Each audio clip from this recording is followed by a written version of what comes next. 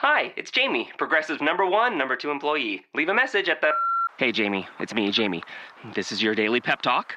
I know it's been rough going ever since people found out about your a cappella group, Mad Harmony, but you will bounce back. I mean, you're the guy always helping people find coverage options with the Name Your Price tool. It should be you giving me the pep talk. Now get out there, hit that high note, and take Mad Harmony all the way to nationals this year! Sorry, it's pitchy. Progressive Casualty Insurance Company and Affiliates. Price and coverage match limited by state law. You are Locked On Clippers, your daily Los Angeles Clippers podcast, part of the Locked On Podcast Network, your team every day.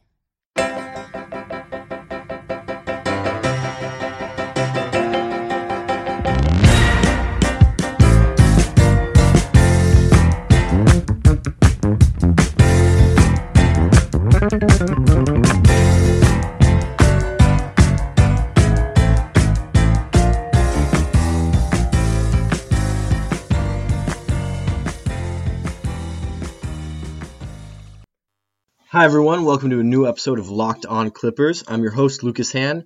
It is Monday, January 9th. We're kicking off the week with the Clippers on a roll.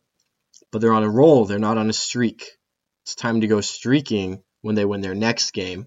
Because, as JJ Redick says, it's not a streak until 5. So I'll say that they're on a roll, they're hot, they're playing well, but it's not a streak until 5. You know, my preference is Clippers win one game, they're on a one-game winning streak, but according to JJ, you got to get 5. But when you look ahead, I think, you know, the Clippers should get into where JJ would be comfortable with us calling it a streak because their next game isn't until Wednesday against the Orlando Magic. And of their next 7 games after, you know, including that, their next 7 games after yesterday's win against Miami, 6 of them are against teams that, you know, you really want to beat, teams that are fluttering around or below 500. Orlando, the Lakers, Minnesota, Denver, Atlanta, Philly.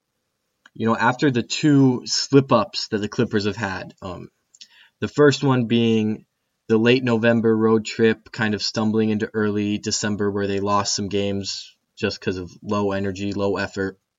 The second one being the 6-game losing streak when Chris was injured. After those 2 slip-ups, you put yourself in a position where you have to win these games, these 6 games, games like this. Because you look back at the end of every year, and every team, even the best teams, always lose some games that there's just no excuse for. You look back and it's not like, oh, well, we should have beaten this team, but we just couldn't buy a shot, or someone had the flu, or we were at the end of a road trip and everyone was tired. Sometimes every year you look back and there are games when you just don't play well. You don't play good basketball, you don't have energy, and there's not always a built-in excuse for it. The Clippers have used up their allowance. They've used up their allowance for those games. And so now you have to win games against Orlando and Minnesota and Denver and Atlanta. You don't have any choice if you want to be competitive for that 3 seed and avoid a second round matchup with the Warriors. Now, I listed 6 of the next 7 games. The 7th is against the Oklahoma City Thunder. That game's next Monday, so 1 week from today. And that's going to be the toughest game that the Clippers play in the next 2 weeks. Really, it should be the only tough game they play in the next 2 weeks. I'm sure some of the other ones will be close. They're not going to have 6 blowouts, but OKC is the one that they're going to have to play well to win. And they need to win because once you get out of this 7-game stretch, they have a few days off, and then on January 28th, they play the Golden State Warriors, and then on February 2nd, they play the Golden State Warriors. So if you're thinking you might lose those 2 games, now all of a sudden 7 in a row right now, losing those 2 games, and then hopefully you beat Phoenix, which the Clippers play the Suns in between those 2 Warriors games. Now you're talking about 8-2 in your next 10, which actually, you know, it's good, but it's not great. So a 7-game winning streak starting today that really would be an 11-game winning streak when you patch it with the 4 games they've won so far. You come out of an 11-game winning streak, you lose both those games against the Warriors, and okay, you've won 8 of your last 10. You're not making up that much ground on Houston. And to make it even worse, the first Warriors game is part of a 5-game road trip. The second Warriors game is the one home game that's between that 5-game road trip and another 5-game road trip that the team has before the All-Star break. So anytime you have a 5-game road trip, it's hard. Anytime you have 10 of 11 games on the road, it's hard. Anytime you have to play Golden State twice in that stretch, it makes it even harder. And, just to cause another problem for the Clippers, they start off that second road trip with a back-to-back in Boston and Toronto. It's not that I'm preemptively making excuses and claiming schedule losses for the team, but this is the type of thing that they have to plan for, because if they're going to lose games, and they are going to lose more games this year, you have to say, okay, we might lose a game in that Boston-Toronto back-to-back, so we can't afford to lose to Orlando on a Wednesday night in mid-January when we're coming off of 2 days of rest. And then, the Clippers come out of the All-Star break and immediately play in Golden State, home versus the Spurs back-to-back, which is probably the only way you could imagine a harder back-to-back would be to flip those 2 games where you're playing at home versus the Spurs and then in Golden State the second night. But still, that opens the door for 2 losses immediately to kickstart that backstretch of the season. So that's why, for me, when you look ahead in the medium term, you have to consider the short-term must-win games. You have to have a serious winning streak here, because the going is going to get rough after that January 24th game in Philly. And if the Clippers can carry an 11-game winning streak into Golden State on the 28th, you're in a situation where you're showing that you're serious about the 3 seed. You're hoping that you can actually knock off Golden State, and you're playing well. An 11-game winning streak is no joke for any team, and it kind of puts the Clippers back on the map after they've sputtered in recent weeks. If you want to be there for that Clippers winning streak or see any of the games, SeatGeek is the smartest, easiest way to find tickets for the games you want to see up close and in person this season. There's nothing like being at the game for the biggest plays of the year, and with SeatGeek, it's never been easier to get the seats you want for a great value. SeatGeek has the best deals on every ticket in the house, wherever you want to sit, whether that's courtside, the club seats, or the upper level. I have the SeatGeek app on my phone, and it's by far the easiest way I've found to shop for tickets. I can be anywhere, and with just a few taps, I can instantly find seats for any game this weekend. With SeatGeek, you always get the best deal on every ticket, because SeatGeek price compares for you by searching multiple ticket sites.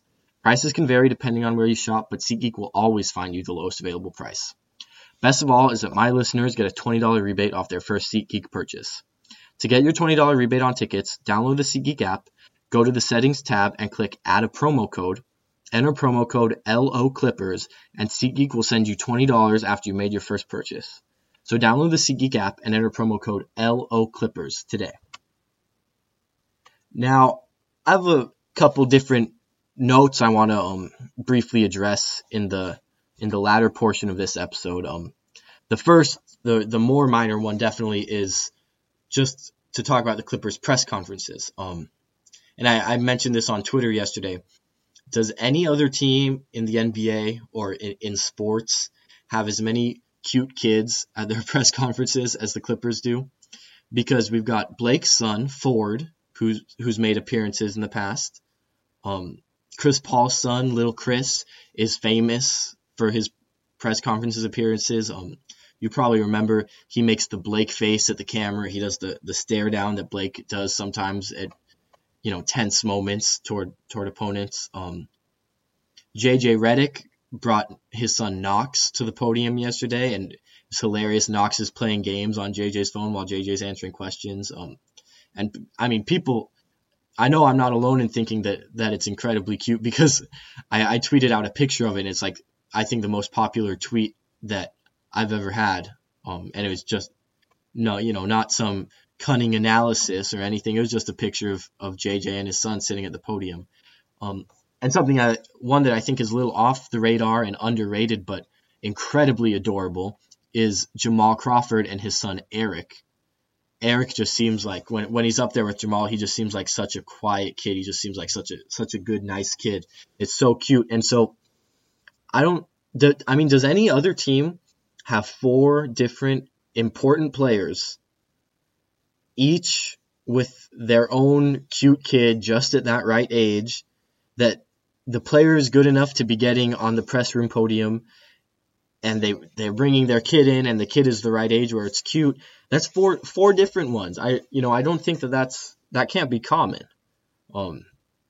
So I don't know. I think maybe I don't want to read too much into it, other than that it's a fun fact, and it certainly makes the press conferences enjoyable, I think, for everyone. I think it adds, just having the families present and everything. But it says something about the maturity and age of this team too, that even Blake, who you might normally consider to be one of the, maybe we have this notion in our head, as Clippers fans, if we've been watching him since he first came into the league, maybe we have a notion that he's maybe one of the younger, more wild players, but here he is with his little son sitting on his lap in the press conference. And the guys that the team is built around, who are leaders in the locker room, are family men. And that's not to say that a guy like DeAndre Jordan can't be a leader, but it's just, I don't know, I think it's good. I think it's good for a team's culture to have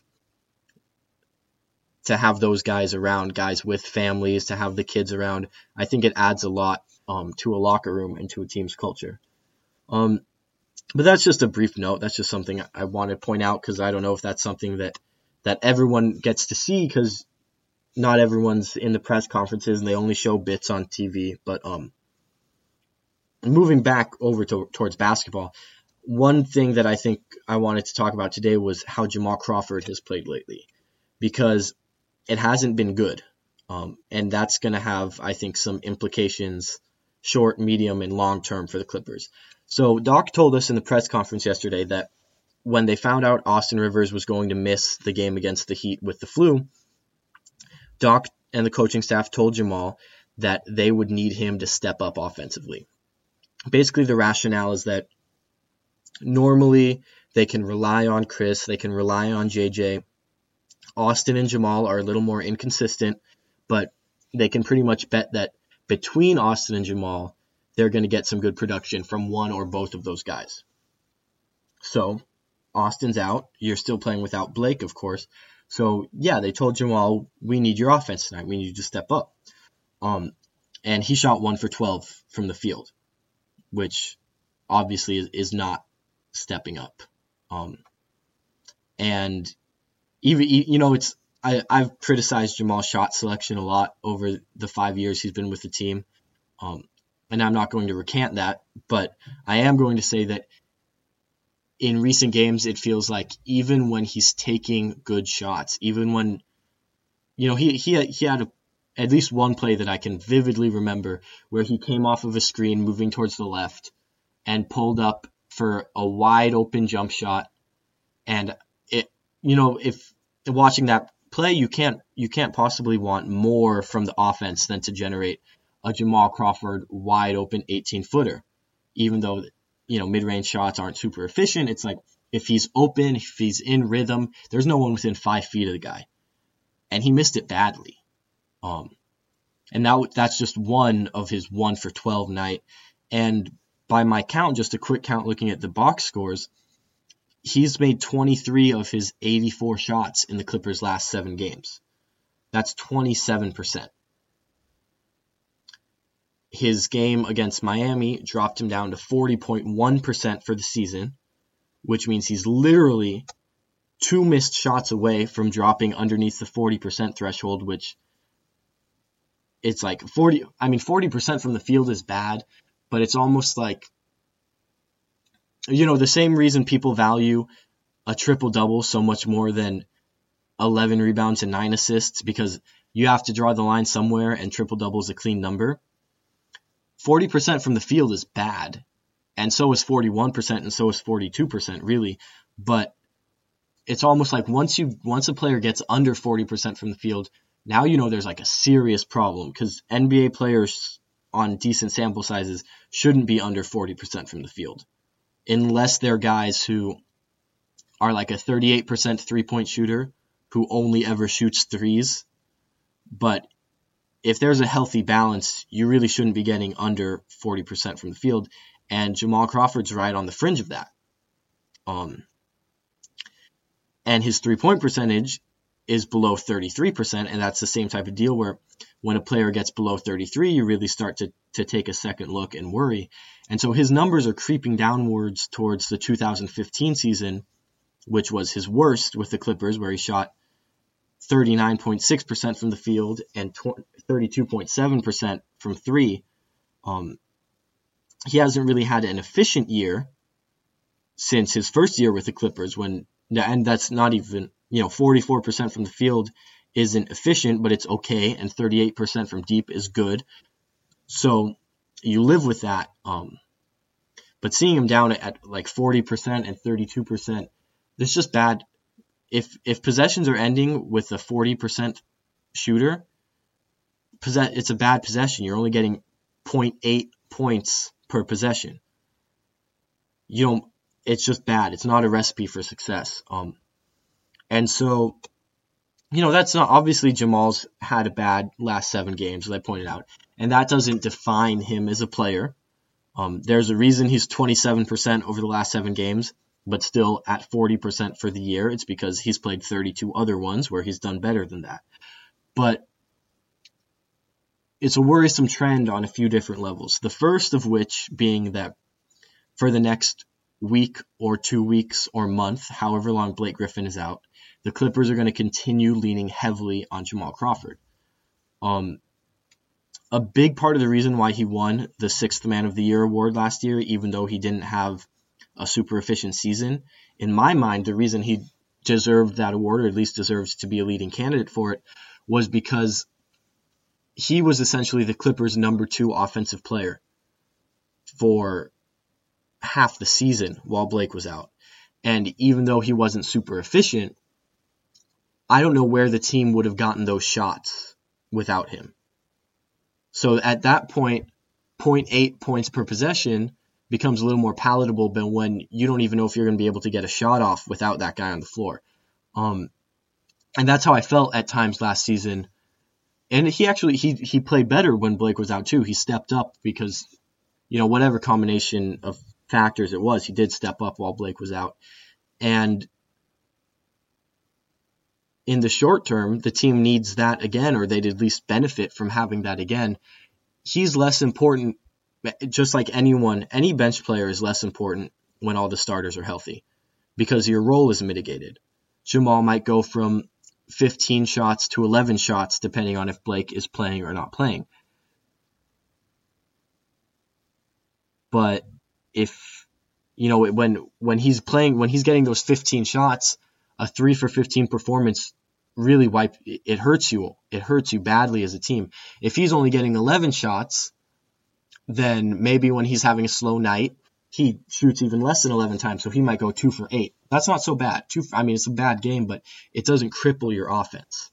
A 3 for 15 when you don't have anywhere else for those 15 shots to go, that cripples your offense. Now in the medium term, you just have to think about, what is Jamal Crawford going to bring to the Clippers this season? If he's able to bounce back from this, is he really declining per se, or is it a slow stretch? And I'm not pretending to know the answer to that. I think that's something that we're just going to have to wait and see. I'd be shocked if this 27% that we've seen the last 7 games, I'd be shocked if that continues, but I wouldn't be shocked if he finishes the season under 40% from the field. And if your main guy off the bench is shooting under 40% from the field, you don't have a very good bench. He's the main cog of that bench unit. Even though I think Austin Rivers is a better player right now, Jamal is what the offense of that second unit is built around. And as he goes, the unit goes. If he's hot, the unit's playing well. If he's cold, the unit's not going to have a great year or have a great second half of the year. And I don't think Doc Rivers is in a position where he's willing to bench Jamal Crawford if he's not playing well. Because you could conceivably get to a situation where the playoffs roll around and it's time to trim down your rotation. And, okay, you're going to leave Mo Spates as your backup 5, obviously. Are you going to play 3 guards off the bench in the postseason? And if you aren't, the obvious choice to sit, right, would be Raymond Felton because he's the minimum guy, and Jamal and Austin are both on big contracts. But if Raymond Felton is helping the team win more than Jamal Crawford is, which has been the case recently, are you going to bench the guy who's making $14 million a year and has 2 more years left on his deal? That's troubling. It's troubling. It's the same problem I think that the Doc had early on with Wesley Johnson, where Wesley hasn't played well. But you have to be careful in these January games. Giving 12 minutes to Wesley Johnson when he's not playing well might not mean very much. But not giving 12 minutes to Wesley Johnson after you just gave him 3 years and $18 million in July means a lot. It means a lot when you give a guy 3 years, $18 million in July, and by December and January he's not playing, and you have minimum guys playing ahead of him. And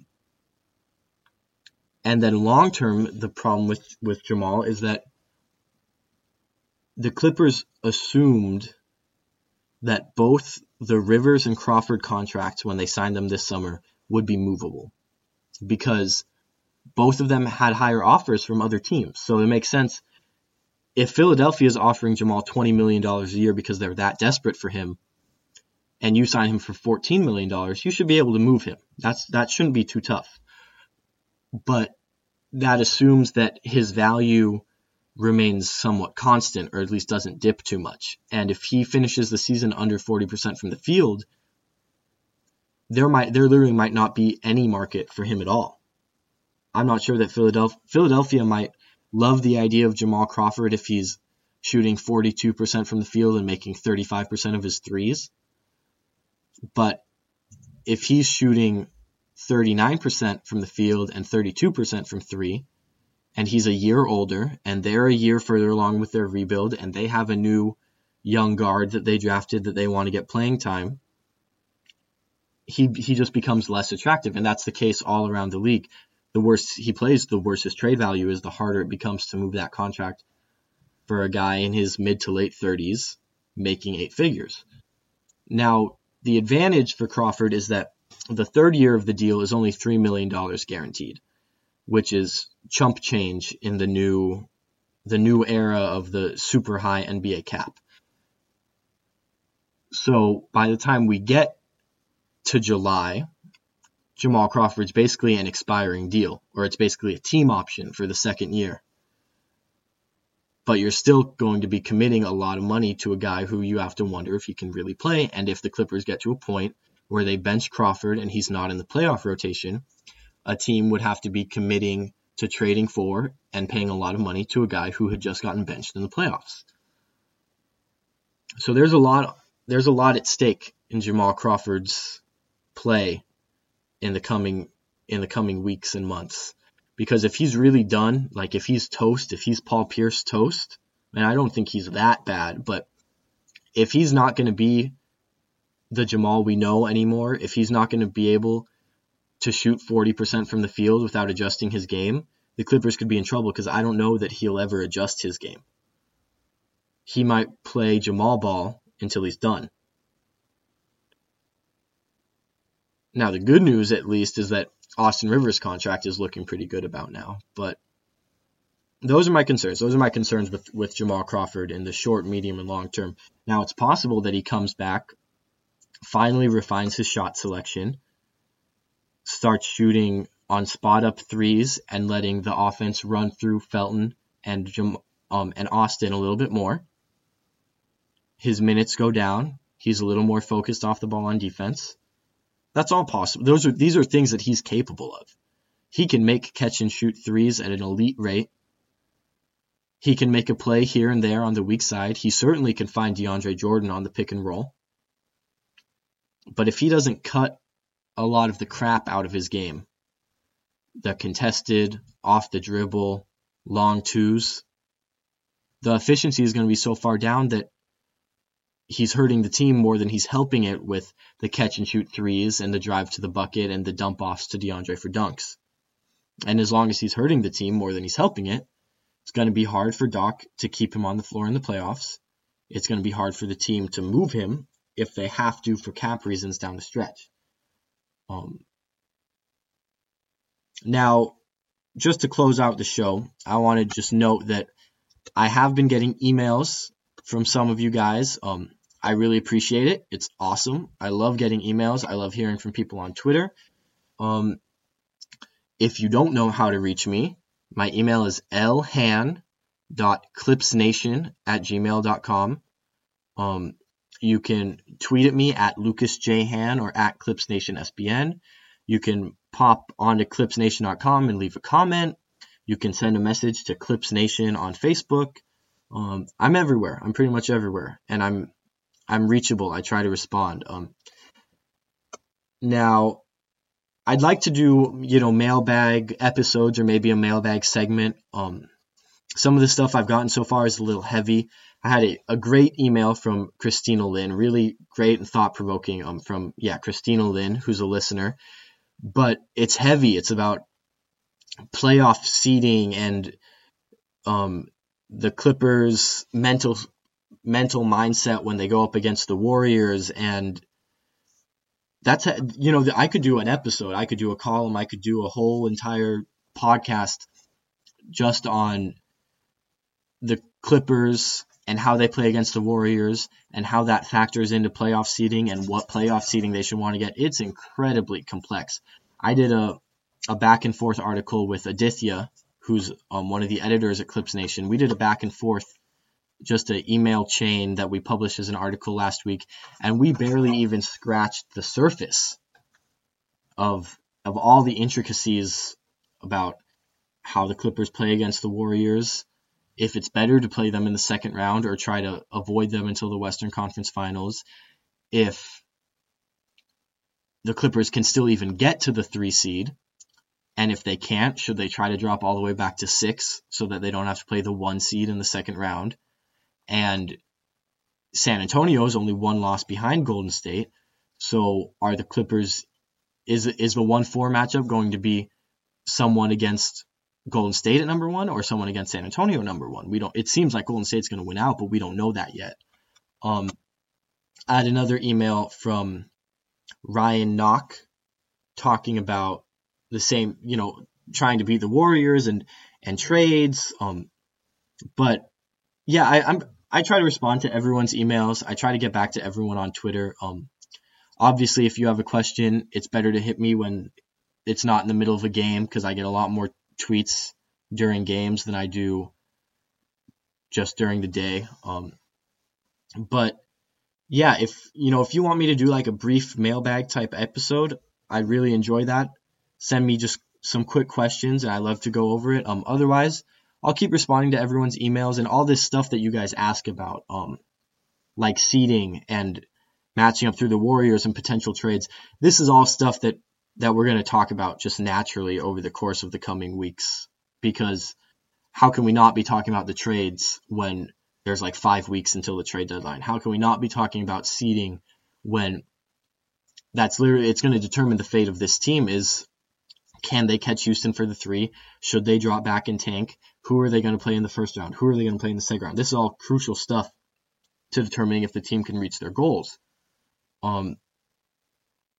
So yeah, this is all stuff we're going to talk about. I get back to everyone's emails. I get back to people on Twitter. So keep reaching out to me. I enjoy it. All right. This is Lucas Hans signing off for Locked On Clippers. I'll see you guys tomorrow.